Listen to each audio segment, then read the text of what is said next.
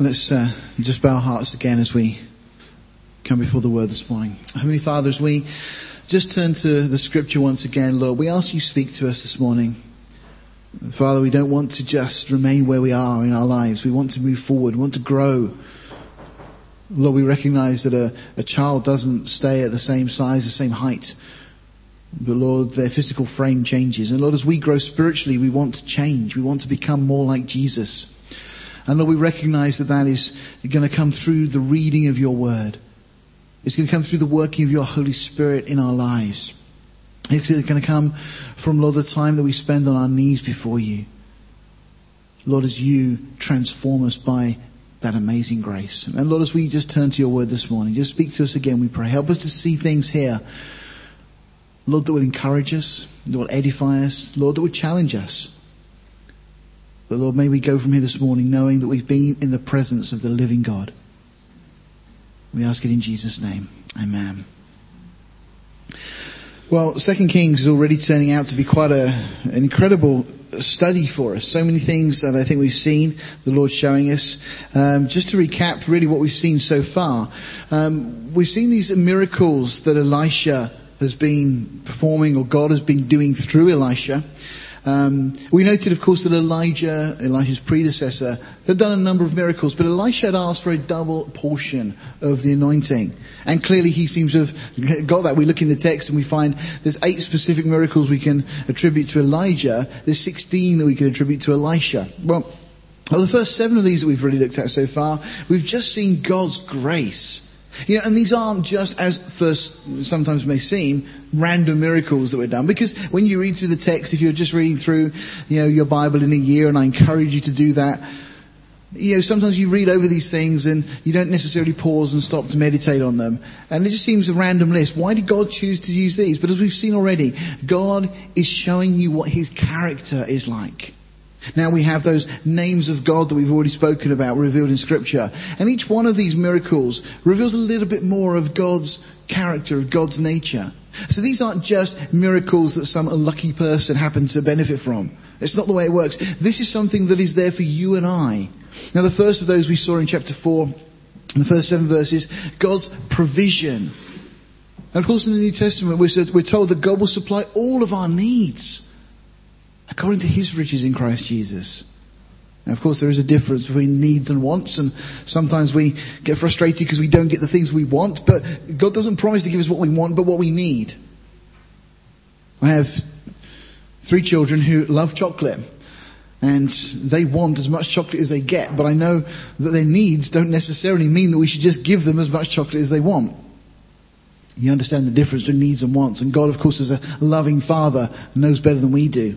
Then there's the posterity that we looked at. The whole idea of this lasting name. In Israel, it was so important to have a family name that carried on. Well, you and I have been given something far better because we've been adopted into God's family.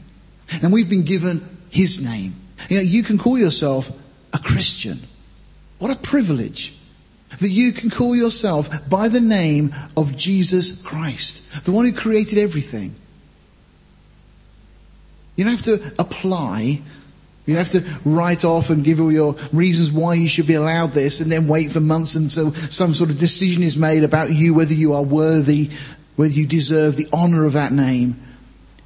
You simply bow the knee. You confess with your mouth, you believe in your heart that Jesus is Lord, that God has raised him from the dead. And forever onwards, from that point, you carry the name of a Christian. What an honour. We've also seen that a miracle of healing from death to life. And, for all of us, we've experienced that. We've been born again. Spiritually, we were dead. Once again, we said before that we're made up of 3 component parts, body, soul and spirit. Of course, we understand the physical part, the body. Our soul is who we are. It's comprising of our heart and our mind in Scripture. And then our spirit is our conscience, effectively. It's the God-conscious part of us. Now, the spirit died back in Eden. And every human being on this earth that is not born again is spiritually dead. And that's why when we are born again, what happens? God doesn't just recreate a new spirit and say, off you go, there you go. He puts into us his Holy Spirit. We're better off than we were before. We should shake Adam's hand when we get to heaven and say thank you. Of course, God would have preferred that we could have got to this place without going through sin, and of course, without going through the death of his son. But look how we've benefited. The peace that the Bible speaks about that passes understanding, in the midst of any kind of trial. And so often those trials, as we see in chapter 4, verse 38 to 44 and so on, those trials surround our daily lives, our provision, our need of food, our need of clothing. Jesus speaks about this in Matthew's Gospel as well. But when we are in Christ, what a great comfort and peace we have that passes understanding. It's beyond our natural ability to reason. Then there's that cleansing. We see that with the healing of Naaman, the leper. And we've been cleansed. Leprosy was an uncleansable thing. And yet God does the impossible, and he's done the impossible in us, and he promises to continually clean us, to cleanse us. One of the big problems that all other religions have, they have their ways of appeasing their God or gods, but they don't deal with the conscience. The book of Hebrews makes it clear, and even the Jewish religious system with all the sacrifices doesn't deal with the problem of the conscience, because you can do whatever. You can go on whatever pilgrimage, you can keep whatever rules or whatever, and you may be able to do it to some degree. And it might make you feel a bit better about yourself, but it doesn't cleanse or purge your conscience. Nothing can do that but the blood of Jesus Christ. And we've been cleansed. It's a wonderful thing. And then we've seen already this restoration to ministry. This is what we're looking at with this whole strange kind of miracle with the axe head. But that which had been lost, again returned. That one who had lost his cutting edge, being given a second chance. And these miracles of God's grace are there for you and I. And then we've seen also God's mercy, not wrath. And again, we're all beneficiaries of that. And just to remind us again what we're told in Romans chapter 15 verse 4, Paul says, "For whatsoever things were written aforetime were written for our learning." So it's no surprise as we look back in this historical account in 2 Kings that we're seeing things that apply to our lives right now. Paul says that those things weren't just written down as a bit of information just so you know what happened a long time ago. They're written for our learning, that we through patience and comfort of the scriptures might have hope. And of course we see it being dramatically played out in these things and how they impact our lives. So let's carry on in chapter 6. We didn't complete it last time, so we're going to move on. We're picking up verse 24. And we read, "And it came to pass after this that Ben-Hadad, king of Syria, gathered all his host and went up and besieged Samaria." Now, once again, this is a battle that should never have happened. Just like so often we have battles in our own life where we haven't dealt with sin. God maybe has given us an opportunity to repent of our sin, to turn away, to lay it down. And we haven't really done that. And sometimes those things come back. And this is exactly what had happened. Israel had had the opportunity to deal with the Syrians, but they hadn't.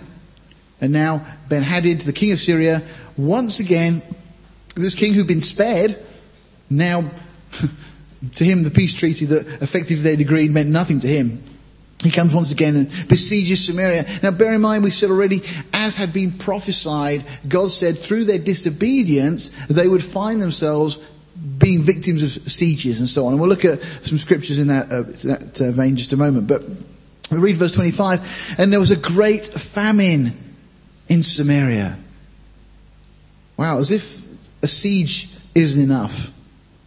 On top of that siege, we've now got a famine. Now, it may well be that the famine is a direct result of the siege. It may not necessarily be that there was no rain and therefore no produce. In fact, more likely it's because they were besieged. There was no way of getting food and supplies in and out of the city. And that's what brought about the famine.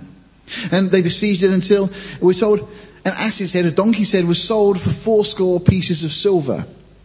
And the fourth part of a cab of a dove's dung for 5 pieces of silver. Now, none of those things sound particularly appetizing, do they? But you see, you've got to put yourself in this kind of position and think, what would it have been like for you to want to go out and buy a donkey's head to eat for tea? Or, worse still, some dove's dung. But that's the state that they were in. One of the commentaries said, the records of sieges show that both animal and human excrement have been used as food under circumstances of extreme necessity. You think, how desperate have you got to get to that place? But people have done so. Albert Barnes in his commentary says, as the donkey was unclean, it would not be eaten except in the last resort. And its head would be its worst and cheapest part. So, just trying to paint the picture here of just how bad the situation was. People were absolutely desperate. The Syrian army, this powerful army, is surrounding Samaria. The people are trapped inside. They've run out of food. There is nothing left. They are desperate beyond anything that we can imagine. The reference there to that fourth part of a cab. A cab is just a unit of measurement, obviously.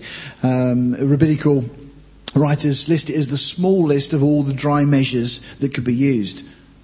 So it's just a small amount, is what they're implying here. Just again, how desperate the people were in Samaria.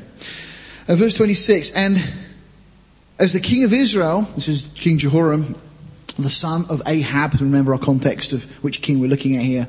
So Ahab's second son that sat on the throne, was passing by upon the wall. So he's going out, he's doing his rounds, just seeing how things really are. And there cried a woman unto him, saying, help, my lord, O king. And he said, if the Lord do not help thee, whence shall I help thee? Out of the barn floor, out of the winepress? Kind of a sarcastic response, but really what he's saying is, you're asking me to help? What can I do? If God is choosing not to help us, well, I can't do anything. Immediately he's blaming God for the situation.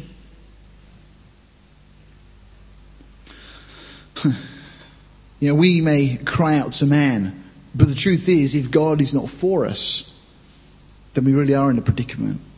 Of course, Paul does tell us in the New Testament that if God is for us, then who could be against us? It's kind of the other side of that coin. But then we read on, and this is a little uncomfortable. Let's read verse 28. And the king said unto her, what aileth thee? Now, clearly he's looking at this woman, seeing that there's some serious distress here. And she answered, this woman, speaking of a friend or whoever, said unto me, give thy son that we may eat him today, and we will eat my son tomorrow. So we boiled my son and did eat him. And I said unto her on the next day, give thy son that we may eat him. And she had hid her son. Well, that's a little bit harrowing, isn't it? Uncomfortable. I mean, can we really see that could have happened? We find things like this in the Bible. And there are people that will say, but why would that be in the Bible? Well, I think this is just another testimony to the fact that what we've got here is God's Word. Because we don't just have all the nice pretty things. We've got the reality of what life can really be like at the lowest level. Let me take you back to the book of Deuteronomy and read what was written by Moses. This is in the Song of Moses, right at the end of Deuteronomy. God gives Moses these words, and this is just a portion of it. Picking up verse 48. It says, therefore, thou shalt serve thine enemies, which the Lord shall send against thee. Now let me just get the context. God has given a whole load of things of blessing for them, if they obey. But he's saying, if you disobey God, this is what's going to happen. Thou shalt serve thine enemies, which the Lord shall send against thee, in hunger and in thirst, and in nakedness and in want of all things. And he shall put a yoke of iron upon thy neck until he has destroyed thee. The Lord shall bring a nation against thee from far, from the end of the earth, as swift as the eagle flies, a nation whose tongue thou shalt not understand, a nation of fierce countenance, which shall not regard the person of the old, nor show favour to the young. And he shall eat the fruit of thy cattle, and the fruit of thy land, until thou be destroyed. So, speaking of those nations that would come against them, they destroy their produce. They'd eat it, they'd take it away. Which also shall not leave thee either corn, nor wine, nor oil, nor the increase of thy kine, or thy flocks, or thy sheep. until he's destroyed thee. Now, you remember looking back through the time of Judges, you've got the time of Gideon. Why is Gideon threshing where he is in the winepress? Rather than the threshing floor would be on the top of the hill. Why? So the wind would blow the chaff away. And he's threshing in the winepress right down low. Very difficult to thresh there, but he's doing it to hide the grain from the Midianites. Just as had been prophesied, we see throughout Israel's history, things getting progressively worse, and these things starting to happen to them. Then nations around them taking away the things that they were growing and their cattle and so on. But it carries on and says, verse 52, and he shall besiege thee in all thy gates. Now, we saw a little while back the first time that had happened. And now we're seeing it again. Until thy high and fenced walls come down, wherein thou trustest, throughout all the land, and he shall besiege thee in all thy gates, throughout all thy land, which the Lord thy God has given thee. And thou shalt eat the fruit of thine own body, the flesh of thy sons and of thy daughters, which the Lord thy God has given thee in the siege, and in the straitness wherein thine enemies shall distress thee.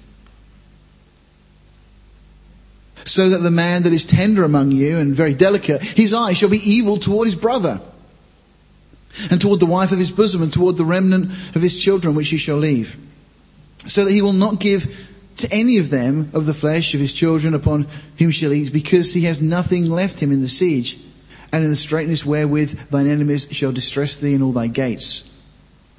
And the tender and delicate woman among you, which would not have ventured to set the sole of her foot upon the ground for delicateness and tenderness, her eye shall be evil toward the husband of her bosom, and toward her son, and toward her daughter, and toward her young one that cometh out from between her feet, and toward the children which she shall bear. For she shall eat them for want of all things, secretly in the siege, and straitness wherewith thine enemies shall distress thee in thy gates. If thou wilt not observe to do all the words of this law that are written in this book, that thou mayest fear this glorious and fearful name, the Lord thy God, then the Lord will make thy plagues wonderful, and the plagues of thy seed, even great plagues and of long continuance, and sore sickness and of long continuance. And it goes on from there. God was saying to Israel, look, if you follow me, there'll be blessing. But if you choose not to follow me, these things will happen to you. Now let's get the context. God isn't saying that God is going to make this stuff happen. But this is the result of abandoning God. And as horrible as this record is that we're reading this morning, this is how desperate people had got. The place that their lives had plummeted to, without hope, without God. Just read you a quote from Oswald Chambers. He says this: when God wants to show you what human nature is like apart from himself, he has to show you in yourself. If the Spirit of God has given you a vision of what you are apart from the grace of God, and he only does it when his Spirit is at work, you know that there is no criminal who is half so bad in actuality as you know yourself to be in possibility. My grave has been opened by God, and I know that in me, that is in my flesh, dwells no good thing.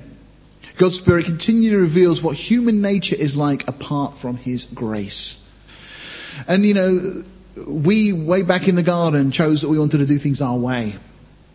And all the problems we have, all the depravity of man is as a result of us trying to do things our way. We can't blame God for the human condition. It's what we wanted. It's what we asked for. And suddenly we're brought face to face with it, and it makes us sick. You may remember the account of what took place at Masada, this place in Israel,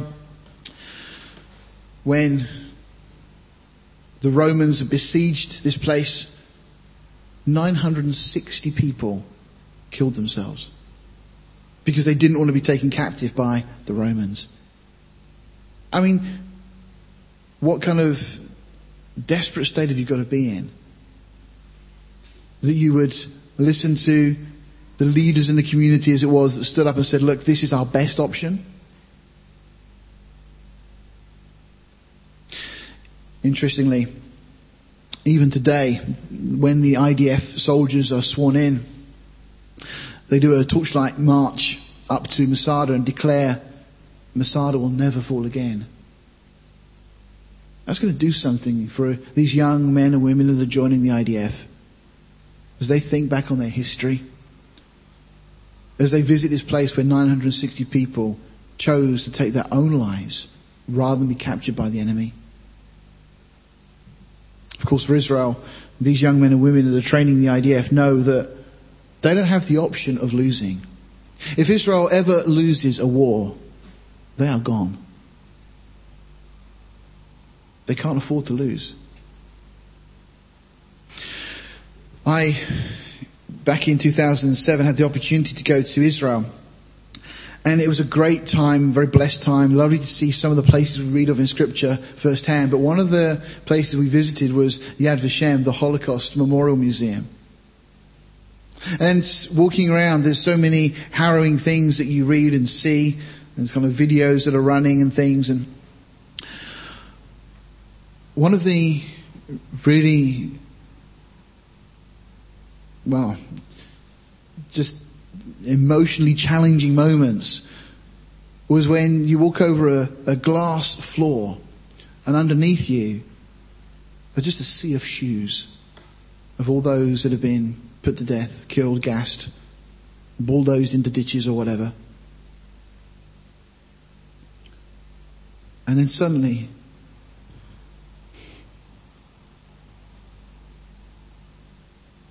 as you look down, you see that so many of those shoes were children's shoes.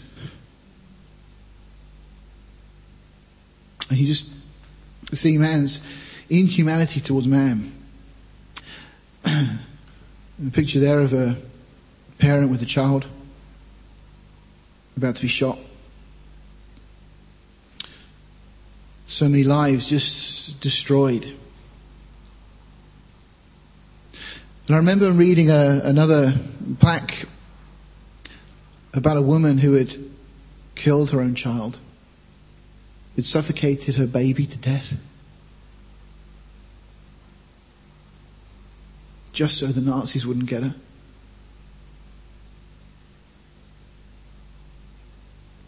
And you just think, how desperate would you have to be to think that the best option is to kill your own child?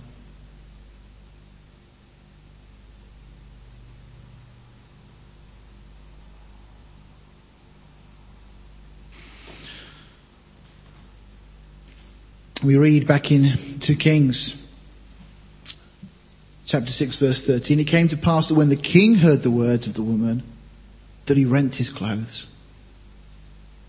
Possibly the same emotion that we feel right now as we think of those things. Just disgusted, just so frustrated, so this is not the way it should be. And we're told he passed by upon the wall, and the people looked, and behold, he had sackcloth within upon his flesh. So this is the king, himself now desperate, looking at his own people, seeing these things happen before his eyes. But then look, then he said, God do so and more also to me, if the head of Elisha, the son of Shaphat, shall stand on him this day. This is amazing. See, remember back, Elijah had been blamed for the drought and the famine and things and so on. And now Elisha, in like manner, is also being blamed for Israel's troubles. You see what happens? We find ourselves in these predicaments. We know that it's wrong. And we blame God for it.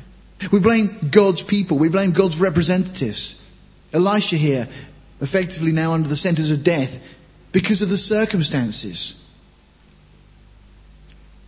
This is kind of an inverted wisdom that the world kind of employs. In John 16, verses 1 through 4, we read, "These things I have spoken unto you, that you should not be made to stumble.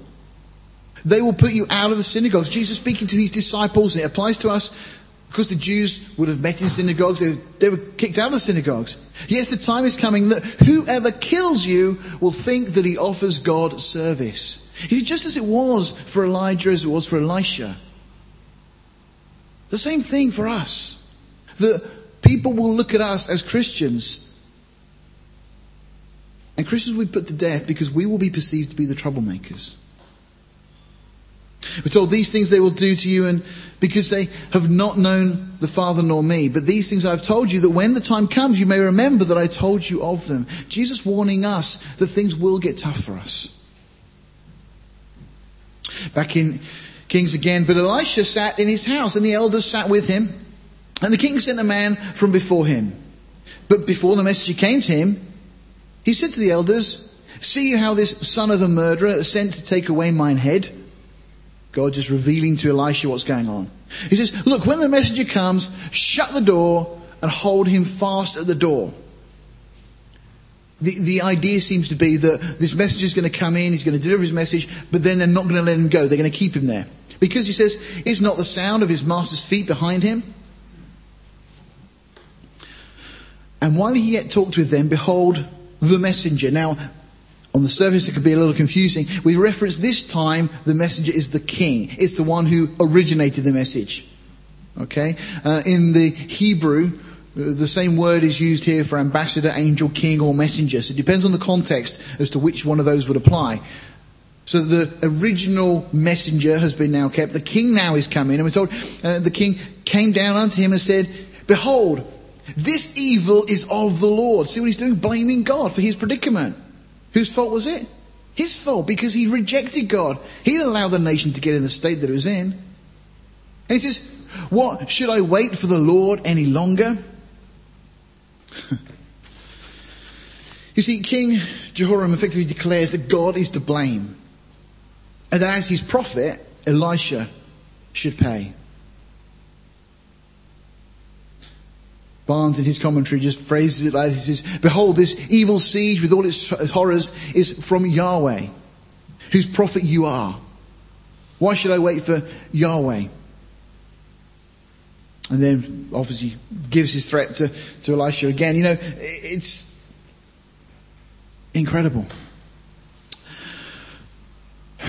Right, we're going to chapter 7 now. Just to lighten up things just for a moment. We'll come back and join the text in a second. The chapter break here seems to be in the wrong place, because we should have had the chapter break probably where we started this morning. But just to mention, the chapter breaks that we have in our Bible actually come from Archbishop Stephen Langton, 1150 to 1228. He was an incredible man, really loved the Bible, and really sought after God. He was part of the Catholic Church, as most of the world was at that time.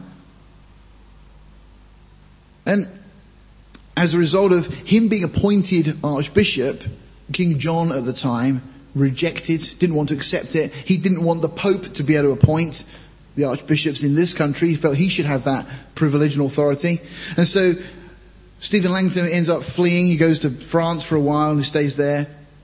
But eventually the pressure upon John becomes too much, and he'll finally concedes and accepts Stephen Langton as the Archbishop. And well, that then leads to, because there's so many problems, you're aware, back in that time with the barons against King John and so on, because he was just taking land when he chose. And that then led to the Magna Carta. And I mention that because, of course, this year is the 800th anniversary of the signing of the Magna Carta in 1215. And so this rule of law is laid down. Stephen Langton, clearly one of the key people in getting it drafted and so on. And then within a couple of years, John then dies, and then his son comes to the throne. And then we have a couple of revisions, and Stephen ends up removing a couple of clauses, including the implication that rebellion against the king was okay. Stephen was very much against that from a biblical perspective. You know, his position was the king does not have the freedom to do whatever he wants. He's not above the law, but at the same time, the subjects of the king should be faithful and obedient to the king. So really interesting character. If you want to do a bit of reading historically, you'll find a bit more about him. But again, this is why we have the chapter breaks in the Bible that we do. I just thought I'd throw that in this morning, because we have this chapter break in a strange place. Most of them he's got very well, but that's one of the ones that possibly we could have moved. Let's just carry on then with the text into chapter 7. And we read, then Elisha said, hear the word of the Lord. So now Elisha speaking to the king, to those that are standing around. Thus says the Lord, tomorrow about this time shall a measure of fine flour be sold for a shekel, and 2 measures of barley for a shekel in the gate of Samaria. Okay, so this situation is brought about by the king's disobedience and rejection of God. We've seen that already. God, it brings about this age-old question of why God allows suffering. You know, the reality is, as I've said already, that man chose this life back in the Garden of Eden. You know, the reason we have suffering is because of the fall. It's because of sin. It's not God's plan. It's not God's design. But it is part of the way things are now, that we've chosen to do things our way. Of course, God promises for those that put their trust in Him that He will give us that peace and all those things we spoke about earlier. An abundant life. Then a lord on whose hand the king leaned, so kind of somebody who the king trusted, trusted aid of the king, answered the man of God and said, that's Elisha, and said, "Behold, if the Lord would make windows in heaven, might this thing be?" Mocking. Yeah, right. God can't do that. You can't do that, is really what he's saying. And he said, "Behold," this is now Elisha, "thou shalt see it with thine eyes, but thou shalt not eat thereof." Little prophecy here. Elisha saying, okay, well, you're going to see God do this, but you won't benefit from it. You know, there's lots of people in the world that will mock at God, and they'll laugh and they'll joke about things. They'll speak about the return of Jesus. They'll talk about the need of salvation, and they speak mockingly. Well, they will see, but they won't be able to eat thereof. They won't be able to partake thereof. They'll have lost their opportunity. See, unbelief is a great sin that God will judge. And then we read, and there were 4 leprous men at the entering of the gate. And they said one to another, "Why sit we here until we die?" They were sitting around, mustn't crumble. Sorry. Verse 4, "And we say, we will enter into this city, then the famine is in the city, and we shall die there. And if we sit still here, we die also. Now therefore come and let us fall into the host of the Syrians. If they save us alive, we shall live, and if they kill us, we shall but die." You know, they've come to that place in their lives, they realise, look, staying here is not good. Let's just go and just surrender ourselves to the Syrians. If they kill us, they kill us. If they don't, then, you know. So they go. And they rose up in the twilight to go unto the camp of the Syrians. And when they were come to the uttermost part of the camp of Syria, behold, there was no man there. For the Lord had made the host of the Syrians to hear a noise of chariots and a noise of horses, even the noise of a great host. And they said one to another, "Lo, the king of Israel has hired against us kings of the Hittites and kings of the Ethiopians to come upon us." Wherefore they arose and fled in the twilight, and left their tents and their horses and their asses, even the camp as it was, and fled for their lives. So the situation, this army that's been laying siege has heard the noise of what they perceive to be an approaching army. And so they flee. And they just leave their tents and everything that's there. And then, verse 8, when these lepers came to the uttermost parts of the camp, they went into one tent, and did eat and drink, and carried thence silver and gold and raiment, and went and hid it, and came again and entered into another tent, and carried thence also, and went and hid it. Having a great time. Suddenly, no more problem with food and drink. It's there in abundance. But then they said one to another, "We do not well. This day is a day of good tidings, and we hold our peace. If we tarry till the morning light, some mischief will come upon us. Now therefore come, that we may go and tell the king's household." You see, these were sinners, leprosy of course being a type of sin, saved by God's grace. No longer are they going to die through starvation. And they realized that they couldn't keep this great secret. And of course, this applies to us, doesn't it? And Jared shared in our verse of the week last week, this was the verse we looked at. We can't keep this secret. We've got something so wonderful. We're sinners that are saved by God's grace. How can we keep it quiet? But notice what we're told here. Who they want to go and speak to. They say, "Come now therefore, that we may go and tell the king's household." Who were the king's household? Well, there were those who should have been walking with God, but they've been led astray. They'd had a corrupt leader who hadn't wanted to follow God. And so they've been thrust into this predicament as well. You know, we've got a famine today, a similar situation. We read in Amos 8:11, "Behold, the days come, says the Lord, that I will send a famine in the land, not a famine of bread, nor a thirst for water, but of hearing the words of the Lord." Now, of course, that applies specifically to Israel, but the same is true for us.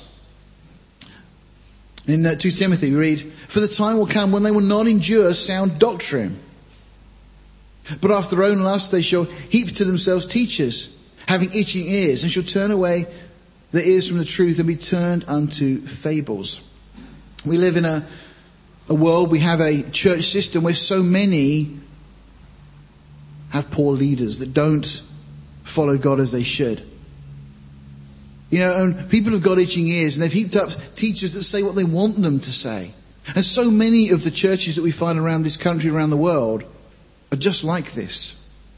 And we shouldn't really be surprised.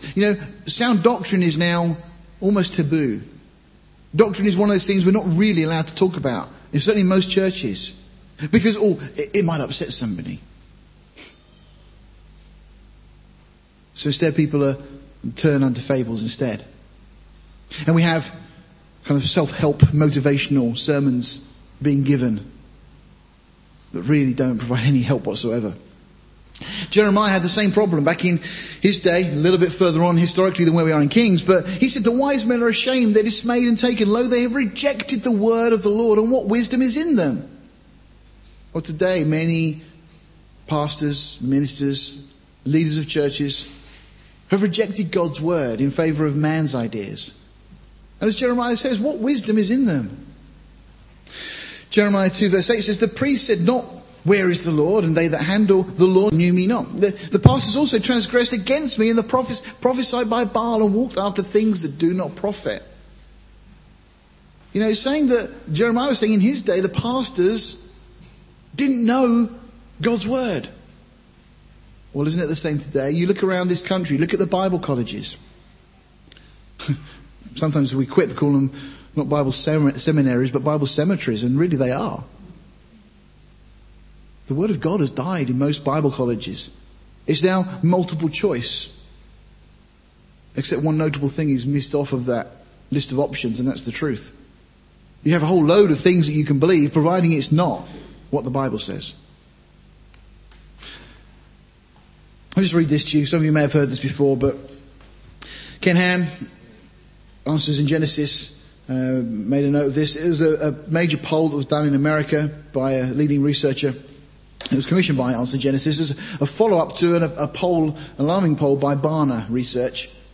This was going back to 2002, but nothing has changed. In fact, it's probably got worse since then. And there was another poll. And it clearly showed that many have left the church because they no longer believe the Bible is the absolute word of God. Why is that? Because the pastors don't believe the Bible is the absolute word of God. There was a sociologist by the name of Jeffrey Hayden. He conducted a survey amongst 7,441 ministers. These are not congregations. These are the people leading churches. And this is the percentage of those ministers who answered no to the following questions. So the first question is this: do you accept Jesus' physical resurrection as a fact? Bear in mind, Paul says that is the basis of our faith. Well, incredibly, 51% of Methodist ministers said they didn't accept Jesus' physical resurrection as a fact. 35% of Episcopalian, 33% of American Baptist, 30% of Presbyterian, and 13% of American Lutheran. Of course, this is an American study, but no different in this country. Next question was asked, do you believe in the virgin birth of Jesus? Bear in mind, if that's not true, then Jesus isn't the Son of God. 60% of Methodist ministers said they did not believe in the virgin birth. 49% of Presbyterian, 44% Episcopalian, 34% American Baptist, and 19% of American Lutherans all said they didn't believe in the virgin birth. Is it any wonder that people leave the church because they don't believe the Bible anymore, when those that are teaching them don't believe the Bible? Final question. Do you believe the scriptures are an inerrant work of God in faith, history, and secular matters? This is really the crux of it. Do we believe the Bible or not? Is the Bible true? 95% of Episcopalian ministers said they did not believe the Bible was the inerrant work of God. These are people that are teaching their congregations. 87% of Methodist ministers, 82% of Presbyterian, 77% of American Lutheran, and 67% of American Baptists all said they don't believe the Bible is the inerrant work of God. Well, what is it then? Work of man? Is it multiple choice? We can pick which bits we like and choose. And how do we know? How do we know which bits are of God and which bits aren't of God? If it's not all the inspired, inerrant, infallible work of God, who is it that decides? You? Me? This is the problem that we have in so many churches around this country. Jeremiah had another problem that we've got in our churches today. In his day, we had people saying to a stock, a lump of wood or whatever, "Thou art my father," and to a stone, "Thou hast brought me forth." They're attributing their origin to a stone. This is where they've turned their back on me, not their face. And in the time of their trouble, they will say, "Arise and save us." Now, notice that idea, though, that we've come from a stone. Because that's exactly what is being taught through evolution. It rained on the rocks for millions of years. The minerals ended up going into the ocean. Eventually that somehow became life, and here we are today.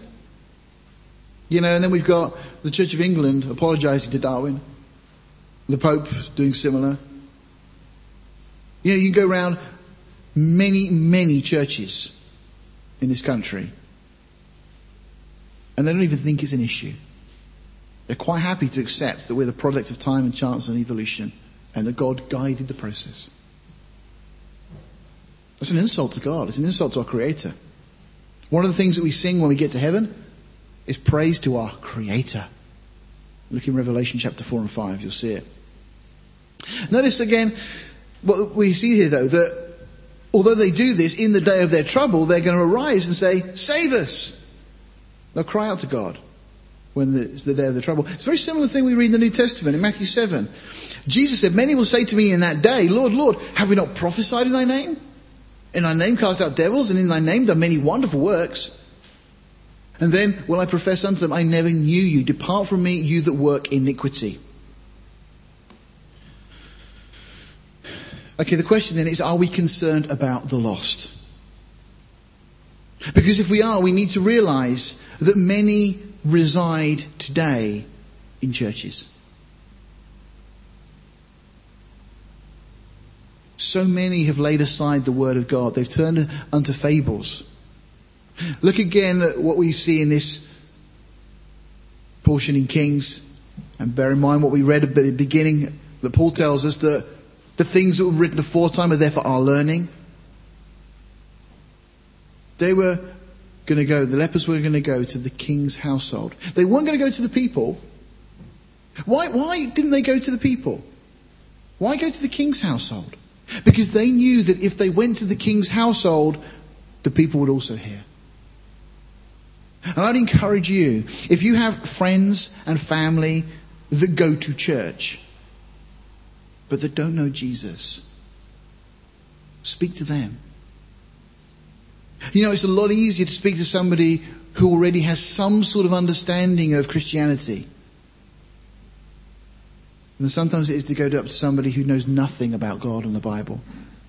But you know what? If we start going and speaking to people that go to church,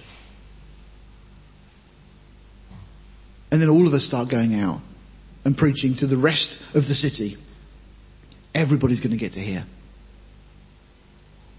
I just challenge you, don't shy away from having conversations with those friends or family or people that you just come into contact with, to go to other churches who have been deprived the word of God.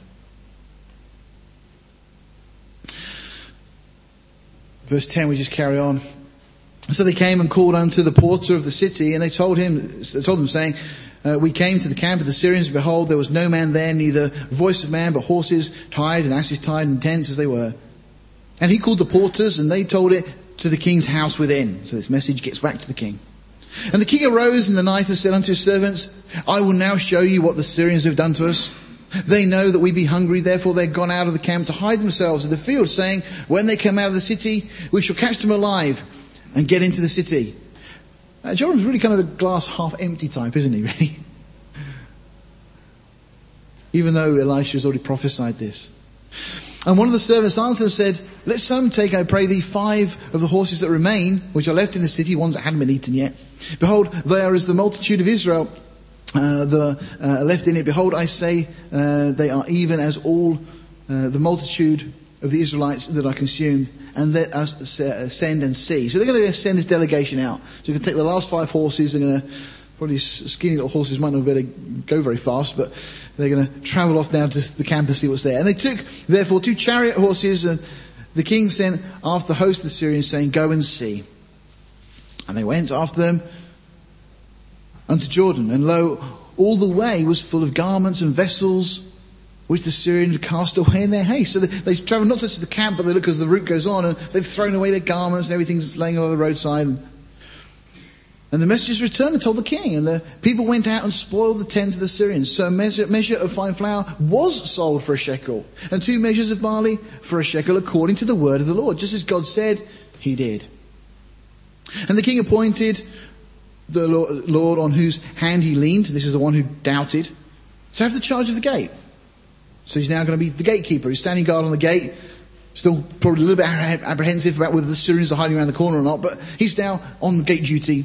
And the people trampled him to death. That's basically what we read. The people trod upon him in the gate, and he died as the man of God had said, as Elisha had said, who spoke when the king came down to him. And it came to pass as the man of God had spoken to the king, saying, 2 measures of barley for a shekel, and a measure of fine flour for a shekel shall be tomorrow about this time in the gate of Samaria. And that Lord answered the man of God and said, now behold, if the Lord shall make windows in heaven, might such a thing be? And he said, behold, thou shalt see it with thine eyes, but shall not eat thereof. And so it fell out unto him, for the people trod upon him in the gate, and he died. What a wasteful end of a life of somebody who just would not believe. So stubborn.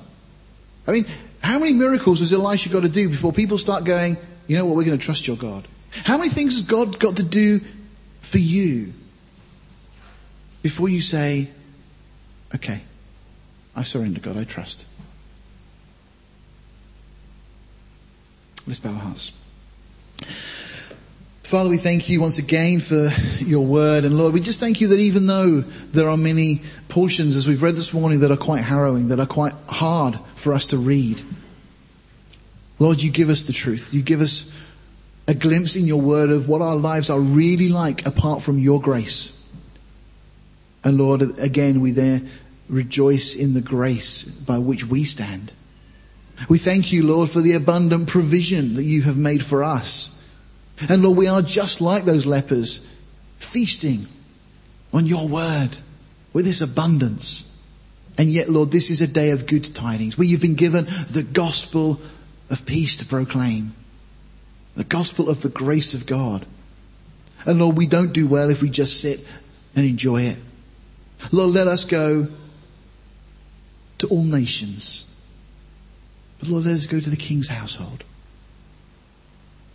Lord, let us speak to those who have been misled, mistaught